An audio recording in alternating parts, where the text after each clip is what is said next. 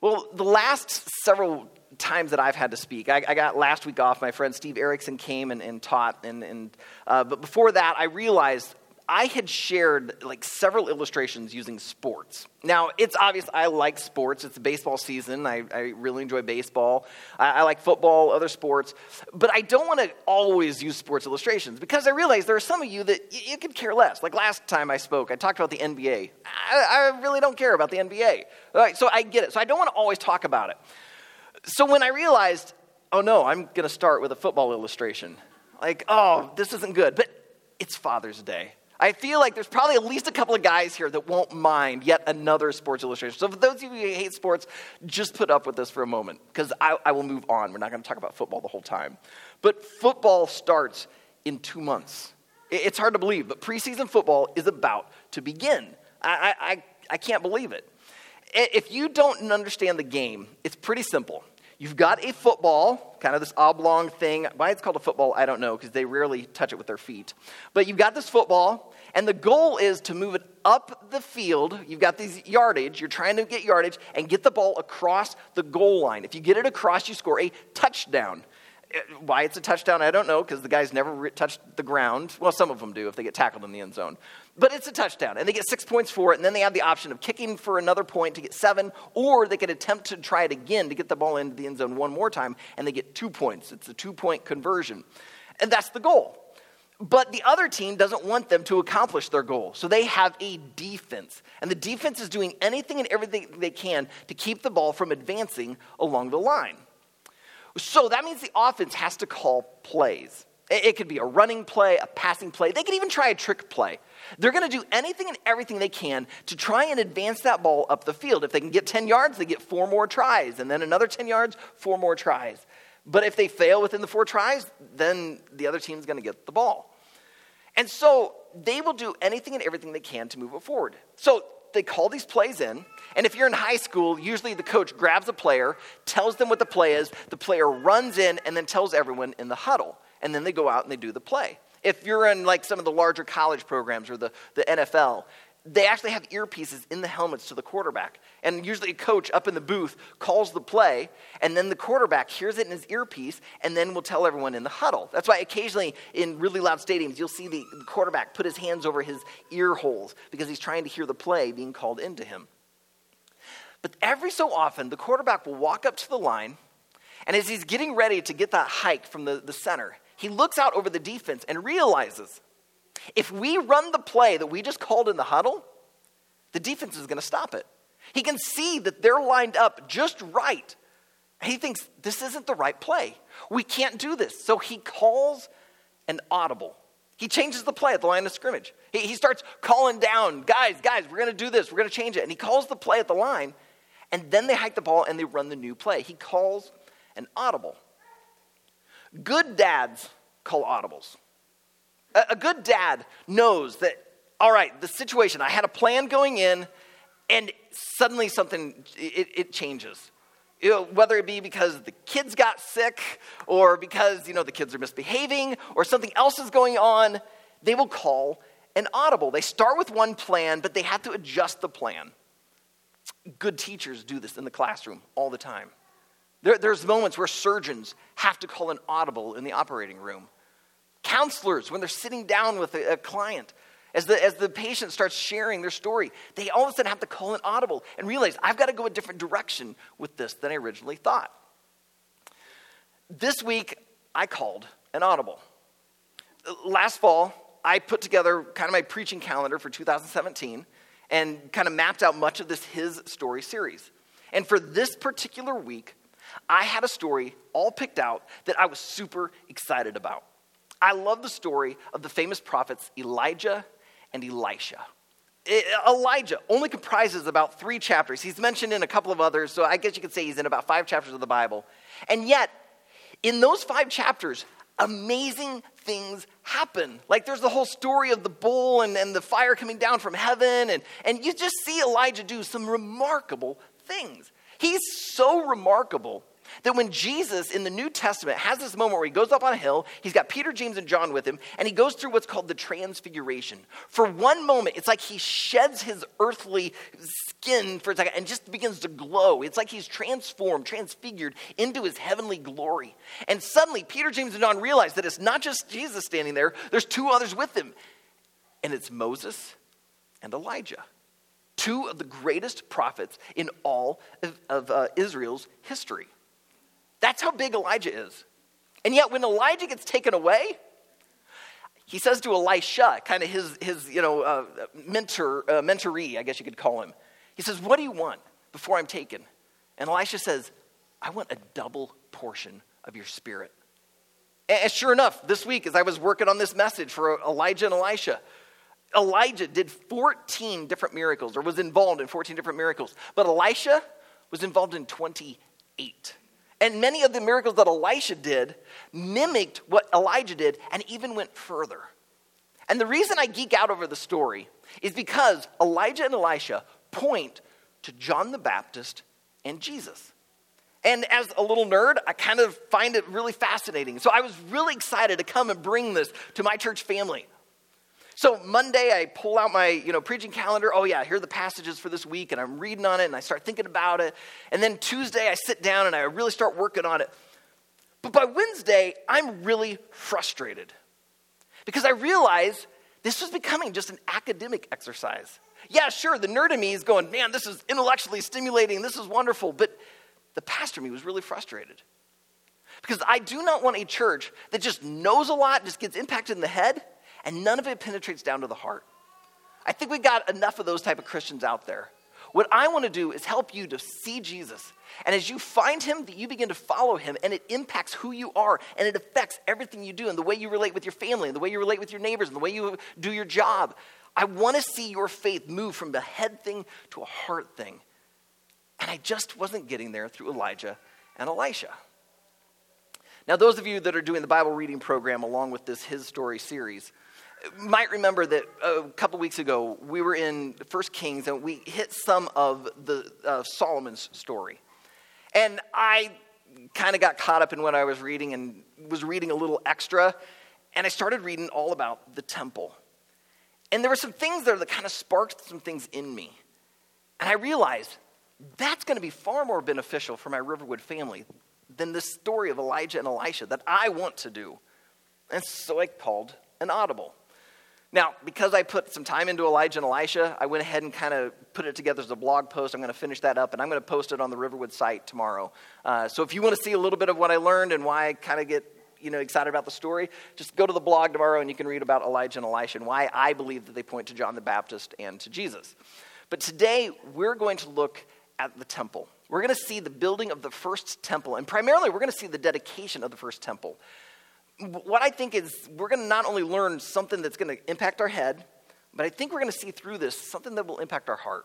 Because I'm hoping that this will encourage you, challenge you, help you see God's love for you, and also what God has for you and how he wants to use you for the glory of him and to bless others. So if you brought a Bible, open it up to 1 Kings chapter 8. If you didn't bring a Bible, we always have some back on the Give and Grow table. Also, we are totally fine here at Riverwood with using a Bible app on your phone. So if you don't have one, I encourage you to download it. But just so we're all on the same page, I do have the scripture up on the screen for those of you that don't have one. As you turn into 1 Kings, let me set just a little bit of background. Some of you that have been tracking with this His Story series will remember when we were back with Moses. And Moses helped lead the Israelites out of slavery in Egypt. And they came out and we saw God do all sorts of miracles. And yet, despite all these miracles, Israelites didn't trust God. They continually fell in these moments of doubt, thinking that God was actually there to harm them, that he wasn't for them. And so because of this doubt, because of their lack of trust, we see God say, all right, fine. You're going to wander in the wilderness for 40 years until those that don't trust me die off, and those who do trust me can then enter into the promised land. And so what they would do is they would follow this pillar of cloud that represented God.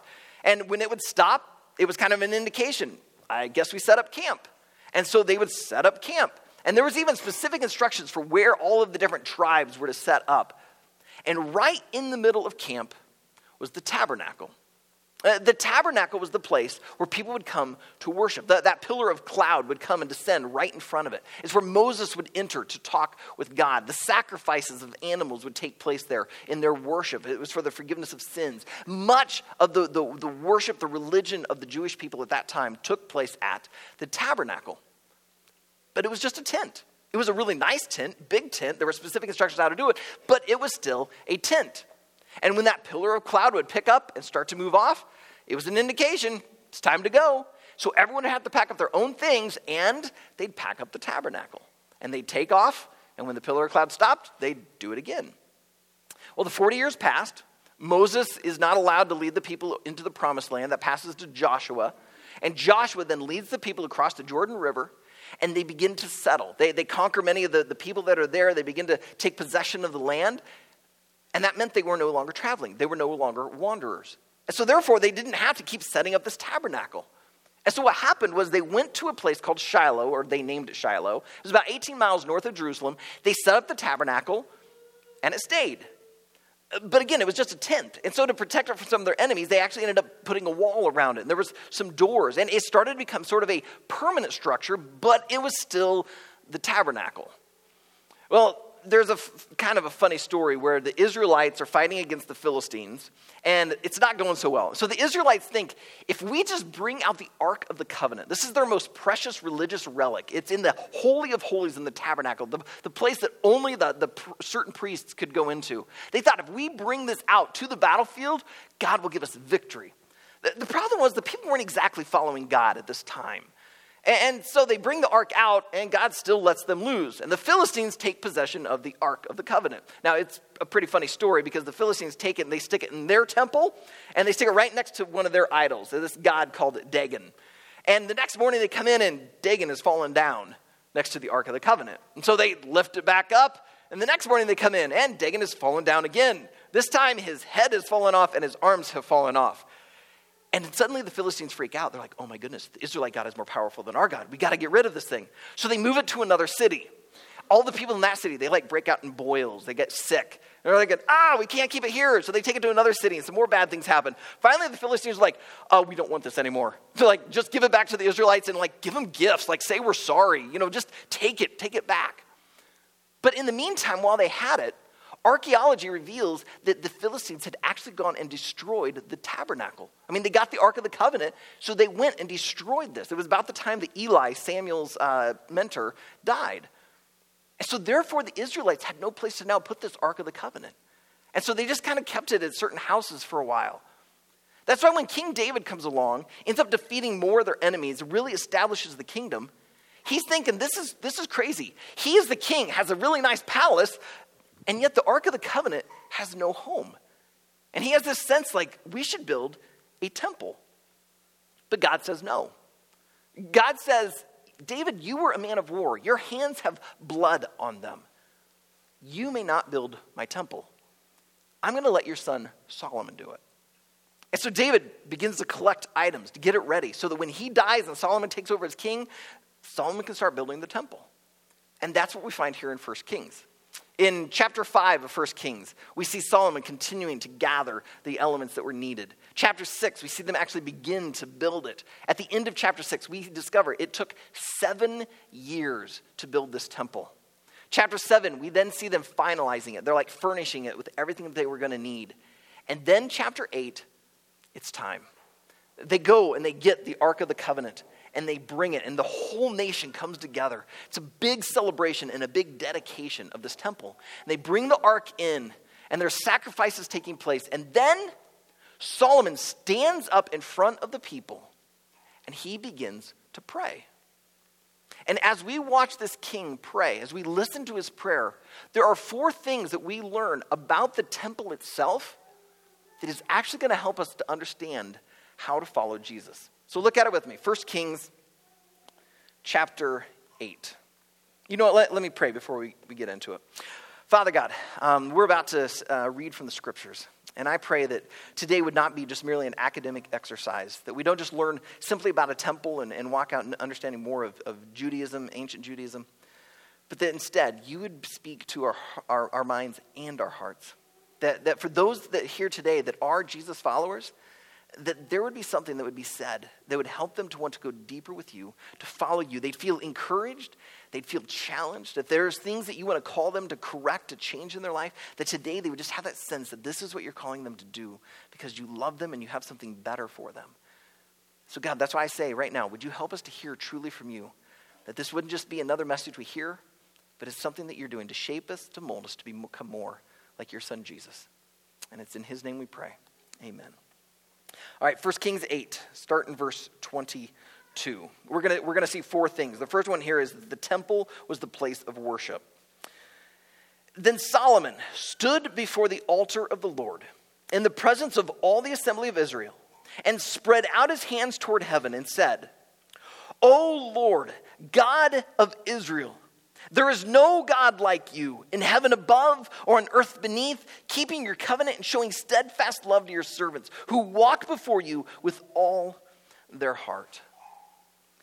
I don't know about you, but when I pray, I often find myself starting off by acknowledging who I'm praying to. I might say Heavenly Father or Father God, if I'm feeling really spiritual, O Most High, or, I'll start off with who I'm praying to.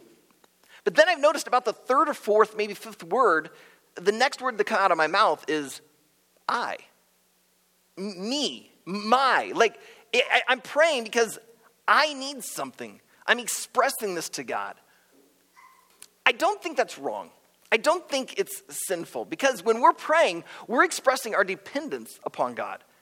And God has created us with his image in us. And so when we express our dependence upon him, I think it's helping us to connect with him. So it's okay. But what I notice about Solomon's prayer is the third word is not I. It's not even we. You notice he starts off saying, O Lord, God of Israel. And then he just continues on describing this God. And it's not because God doesn't know who he is. He's saying this for his sake and the people. He's reminding them, we are here to worship God. This is all about him. Because he's standing there in front of the temple where the Ark of the Covenant has just been taken inside. He's standing right next to the altar where all of these animals are going to be sacrificed for the sins of the people. He stands there on the steps and he just prays because he realizes we are in the place of worship. We have come to God. So that's the first thing I notice about this, is that the temple is a place of worship. The next thing we notice is that the temple, let me make sure I get this right, is that the temple represented God's presence. The temple represented God's presence. Skip over to verse 27. In verse 27, Solomon is still praying. He says, but will God indeed dwell on the earth? Behold, heaven and the highest heaven cannot contain you. How much less this house that I have built? Many of the other people groups around that time, they had this understanding of gods, and these gods would be out there, but yet they had these idols and these temples, and somehow they thought that this would become like the location of their God. And Solomon was pausing to say, it's ridiculous. An ark cannot contain the presence of God. A tent, a tabernacle cannot contain it. A temple cannot contain it. Even the universe cannot contain our God. He is just that big, that majestic, that glorious. He is omnipresent. He is everywhere, all the time. So it's ridiculous to think that he is going to be confined in this house. And yet the temple was still important because it represented the presence of God with the people.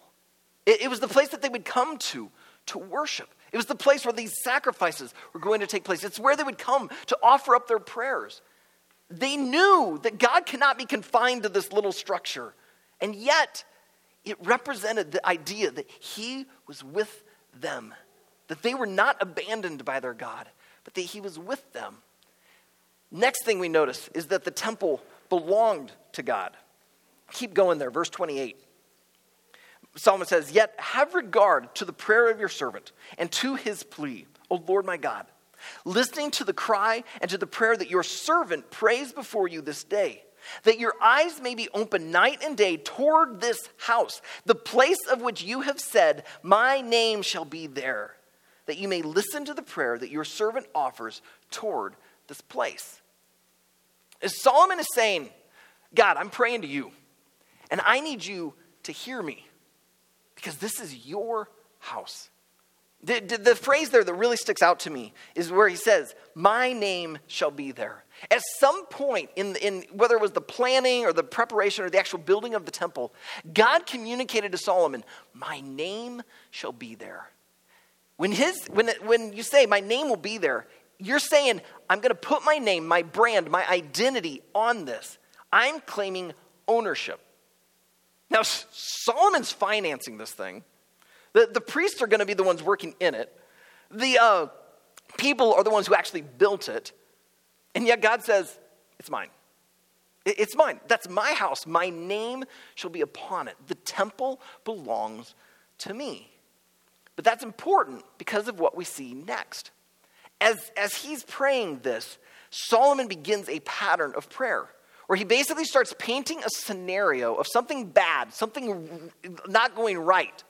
And that if the people will go to the temple, or if they will even look toward the temple, the place that represents God's presence, and if they will pray, it's like the temple becomes a conduit for their prayers and for God's blessing. Look at one of these with me. Skip down to verse 33. When your people, Israel, are defeated before the enemy because they have sinned against you, and if they turn again to you and acknowledge your name and pray and plead with you in this house, then hear in heaven and forgive the sin of your people Israel and bring them again to the land that you gave to their fathers. So do you see it? He's saying that if we walk away from you to the point that we actually get defeated by our enemies and we're taken away, if we will even just look at the temple, if we will pray to this place, it's like our prayers come through the temple, because he says, may our prayers come up to you in heaven. So it goes through there, and then, Lord, would you return us? Would you pour your blessings back to us? And if you keep reading there, you see him talk about, Lord, if we find ourselves in drought, or if we find ourselves in a famine, or if this sort of sin is going on, or if we're in battle. Like, he keeps painting all these scenarios. And it says, if the situation's bad and we turn towards you, if we come to the temple, the place of your presence, as we offer our prayers up, the temple's like a conduit to bring our prayers before your throne, would you then pour your blessing out to us?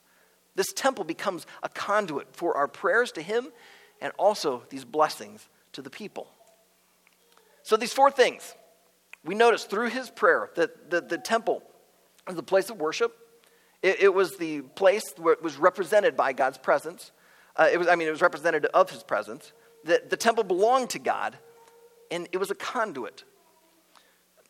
So great. We've just learned four things about the temple. Now, how is this going to help us follow Jesus?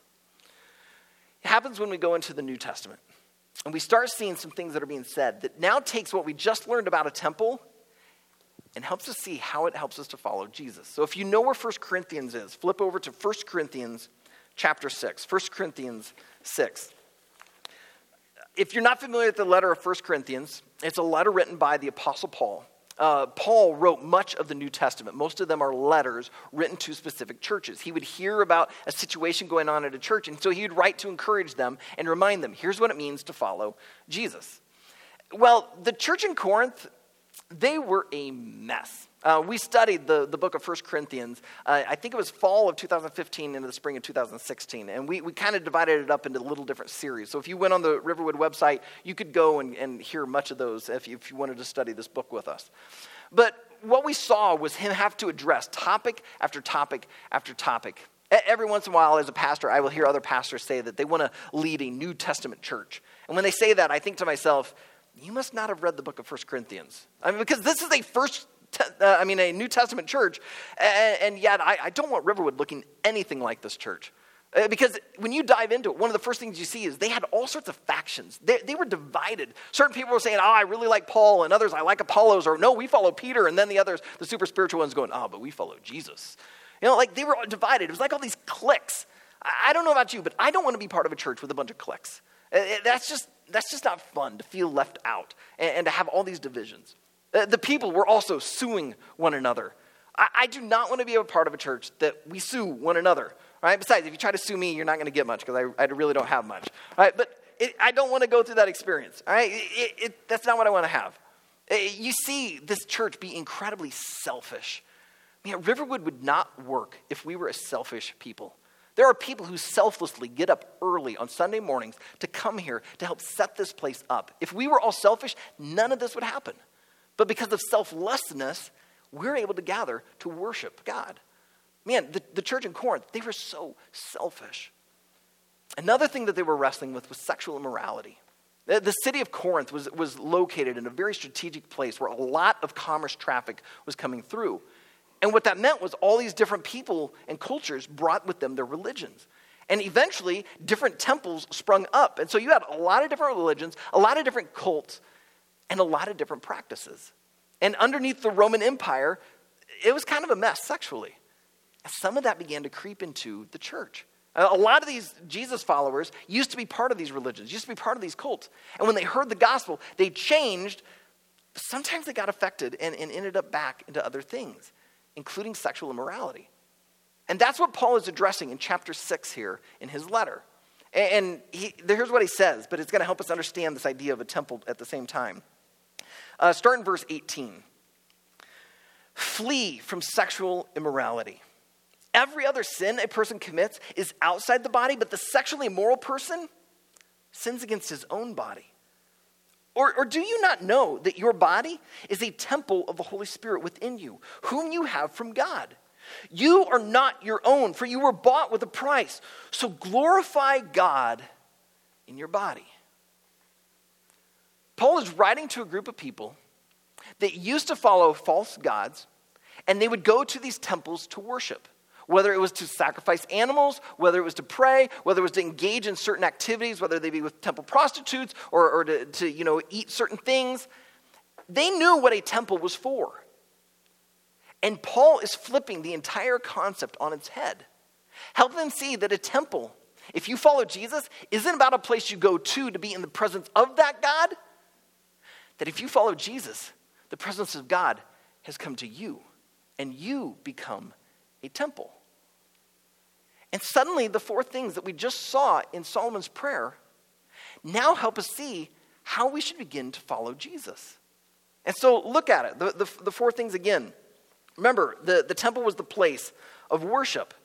So this means that if you follow Jesus and you are a temple of the Holy Spirit, then you can worship God anywhere.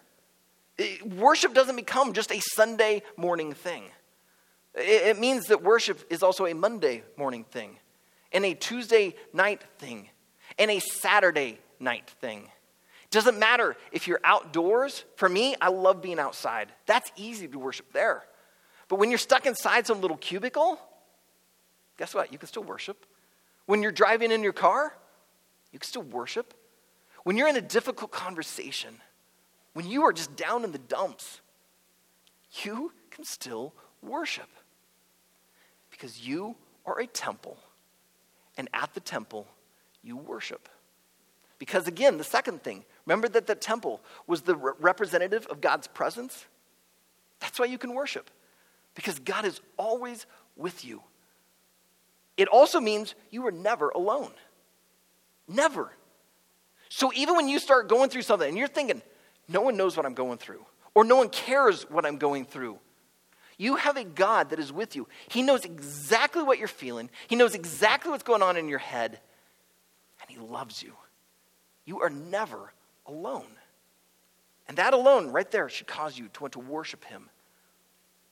But then also we saw that the temple belonged to God. And that's what Paul says so incredibly vividly right there. He says, do you not know that your body is a temple of the Holy Spirit within you, whom you have from God? You are not your own. You were bought with a price. Think about it. God created humans. So he's created your body. That right there should give him ownership. But because sin came into the world and stole us away from him in a sense, he also purchased us through the blood of Jesus. So you were created by him and you've been purchased by him. You are doubly his. If you were a car, it would mean that God not only created you, he also walked and bought you off the lot. You are doubly his. He has the title to you. Which means your body's not yours. It belongs to him. So you can't do with your body whatever you want.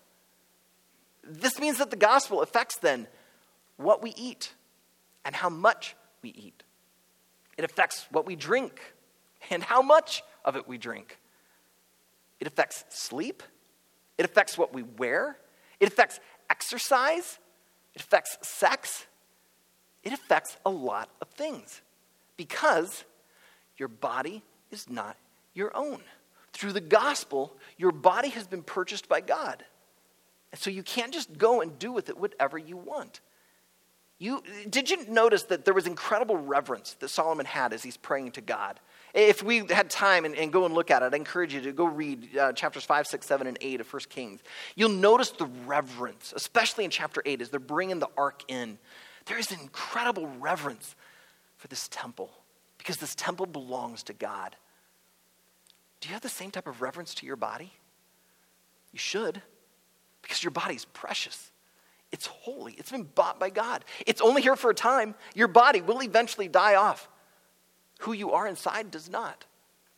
So be a steward. Take care of your body because it belongs to God. And it's one way you can worship and honor him. But then the last thing we noticed there was that the temple was to be a conduit. Remember the people's prayers, if they prayed towards the temple, would go to heaven and pray for God's blessing to come to them? Likewise, I believe then if you are a temple, then you should be a conduit. You are to be a conduit of God's blessing to other people. I think this is part of what God's created us for.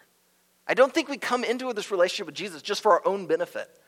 Yes, there's a lot of benefit. We receive the love, the grace of God. We experience his mercy. We get to come into his presence. The image of Jesus is being restored within us.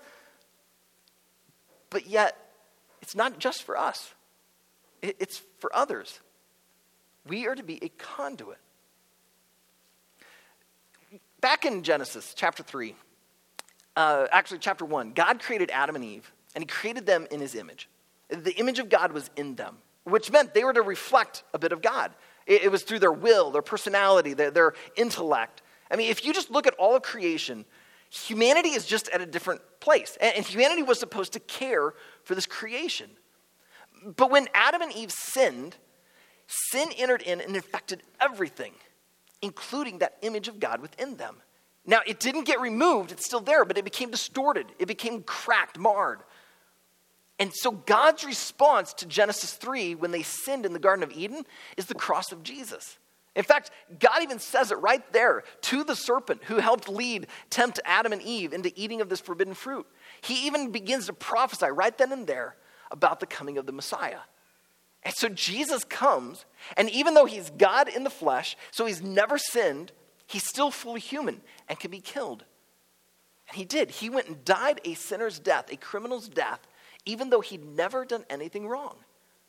But that very selfless act is exactly what God used to begin to restore the image within us. It's his response to the sin of Adam and Eve. And so our sin, which deserves death, gets paid for.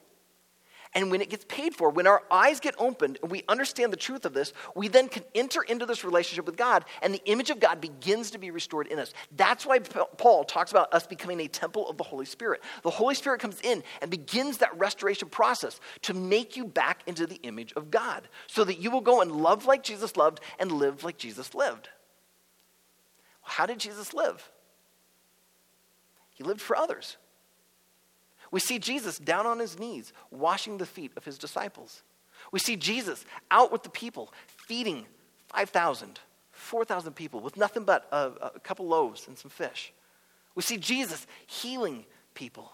We see Jesus out there teaching them about the kingdom of God. We see him calling people to repentance. He did not exist for himself. He did not come to this earth telling people to bow down before him because he's a king. He came to give his life for others. So if the image of God is to be restored within us, it means our life is to be for others. We are to be a conduit of God's blessing for other people.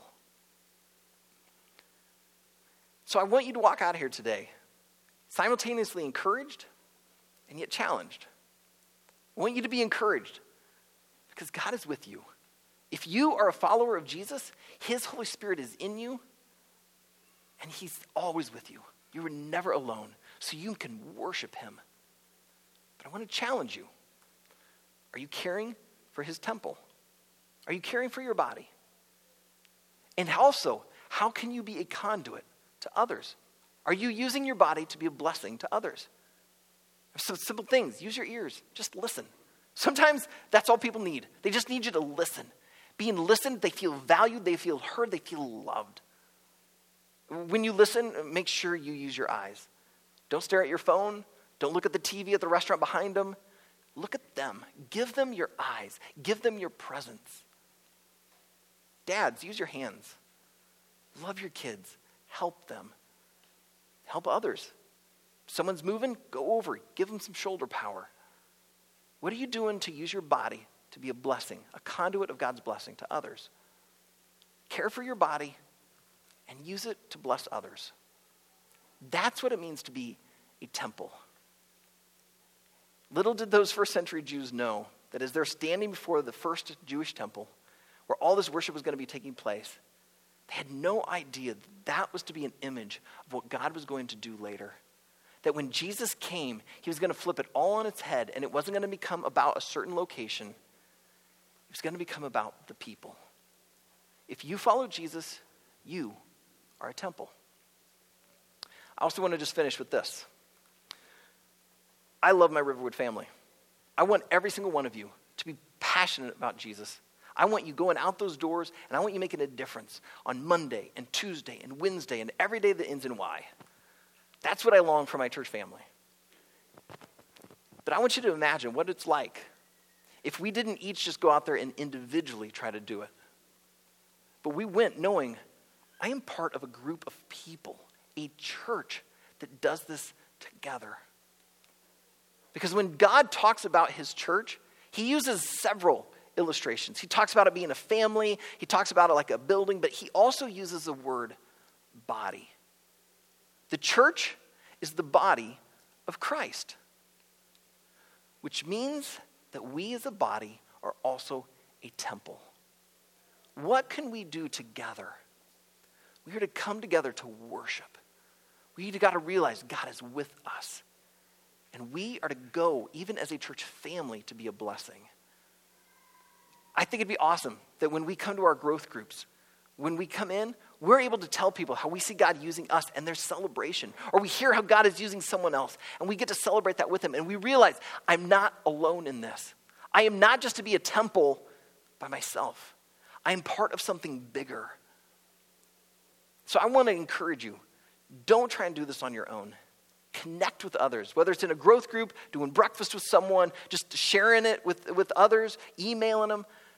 Let's band together and be God's church in Waverly and Denver and Shell Rock and Janesville and Cedar Falls and Iowa and beyond. That's what I think it means to be a temple. It isn't just doing it alone. It's doing it together. So, Father, I pray you would create us as a temple. We are one because the Spirit of Christ is with us. Lord, there are many, many, many people here that have a faith in Jesus. They know you, they love you, and I pray that you would use them in tremendous ways to be a conduit of your blessing to others. Lord, I just pray right now for any of my brothers and sisters in Jesus who are struggling because they are not caring for their body. And as we talked about that, there was a sense of conviction. I pray that they wouldn't walk out of here feeling bad, that instead they would turn their eyes towards you and they would realize you're calling them to something better. And Lord, if they need to partner up with someone to help them in that, pray that they just link arms with someone and together make the changes that they need to, whether it be because of food or drink or exercise or whatever it might be, so that we can care for these temples, so that we can have the years that we need to be your blessing to others. But God, I also realize there's a lot of people outside of those doors that are hurting. And what they need is you. And some of the people in this very room are who you are calling, raising up to go and be that blessing to them.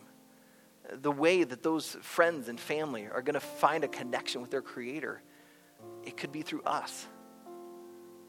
So Lord, I pray that you'd help us to realize that we are filled with your Holy Spirit. And as that temple of the Holy Spirit, you want us to then use our body. So help us to use our hands, to use our eyes, to use our ears, to use our feet, to help others. But it isn't just a physical help. that they would eventually come to understand who you are.